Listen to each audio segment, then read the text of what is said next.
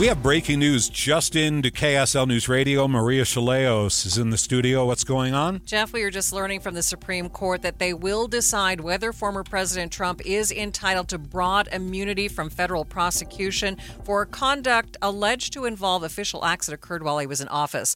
Now, the order from the High Court marks the second time in a month that the justices will weigh a case with tremendous implications for the former president. In this dispute, the Supreme Court will consider whether the prosecution of Mr. Trump can move forward, or whether he is shielded from criminal liability. Jeff? Thanks, Maria. KSL News Time 3:15. The three things you need to know this hour. First, it's a home run for the funding of a Major League Baseball stadium here in Utah. A bill that sets up the framework for the stadium's funding is now on the governor's desk. I'm KSL News Radio's Kira Hoffelmeyer. Second, one of the nation's longest-serving death row inmates was supposed to die today in Idaho, but authorities failed to find a vein. Execution postponed. Third, our biggest traffic trouble spot. Heads up, North Salt Lake drivers. Center Street is closed at this time by the railroad crossing due to some severed communication lines, and there is a detour in place, so do yourself a favor and just avoid the area and use an alternate route. Ricky Meese in the KSL Traffic Center. Sunny skies today with a high of 47. I'm Matt Johnson. Right now, 46 degrees at the KSL Common Spirit Health Studios now. Our top national stories.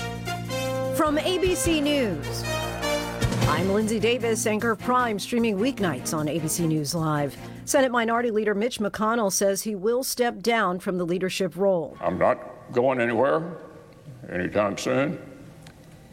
However, I'll complete my job my colleagues have given me until we select a new leader in November. More now from ABC's Jay O'Brien. He's not leaving the Senate, as he indicated in those remarks, but he has been leading Senate Republicans for quite some time. Again, he is the longest-serving leader in the history of the United States Senate. So his voice not in the room, as it has been for decades on those issues, is going to have a very significant impact on Republicans' trajectory in the Senate. McConnell's successor will take over in January.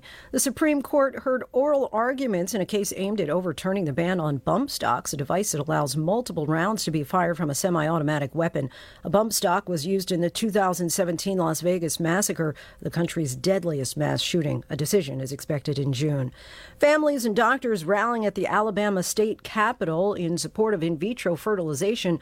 IVF treatments have been on hold across the state after Alabama's Supreme Court ruled frozen embryos are children. They want lawmakers here to understand that that decision from the court is having a direct impact on their own health care, on their decisions that they can make as providers and their own care as patients. ABC's Elizabeth Schulze in Montgomery. President Biden had his annual physical as his age remains a central concern for some voters. White House Press Secretary Karine Jean-Pierre was asked if he took a cognitive test. The president doesn't need a cognitive test. That is not my assessment. That is not my assessment. That is the assessment of the president's doctor. That is also the assessment of the neurologist. This is likely the president's last physical before the election. Public funeral services for Russian opposition leader Alexei Navalny will take place on Friday outside Moscow.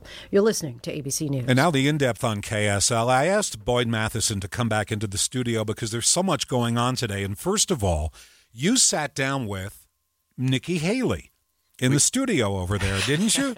We did. She was in the studio today, a delightful conversation, and we were able to sit down and kind of go beyond just kind of the typical, red meat things you would hear from a politician on those, because to me, the more important questions we want to ask of people who may be leading the country is not just how you feel about your opponent or who you're up against, but what you're actually for, and what is it that animates you? What are the principles that matter? How do you lead a conversation differently? And so it was fun to get into that kind of the conversation. Was she a willing participant, or did she want to get back to her campaign talking points? No, actually, it was a very delightful conversation, and as I alluded on the show today, that the hallway conversations are also fascinating. Now, that's what I want to know about, but I didn't feel like it was right for me to ask. So what happened behind the scenes? One of the really there were two really important moments that I thought in the hallway. One was just talking about her sitting around talking with her mom. They were running their family business, and she was complaining to her mother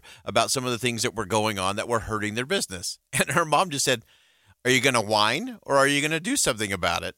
And so she did. She ran for office, and here she is all those years later. The other thing that was really fascinating to me was during her time as the United States ambassador to the UN, she felt it was so important to get to know and have relationships, not just with our friends and allies around the world, but with those that are often considered our enemies and those that we're up against. And so she regularly, every week, she and her husband invited UN ambassadors to their home for dinner, including the ambassador from China, the ambassador from Russia.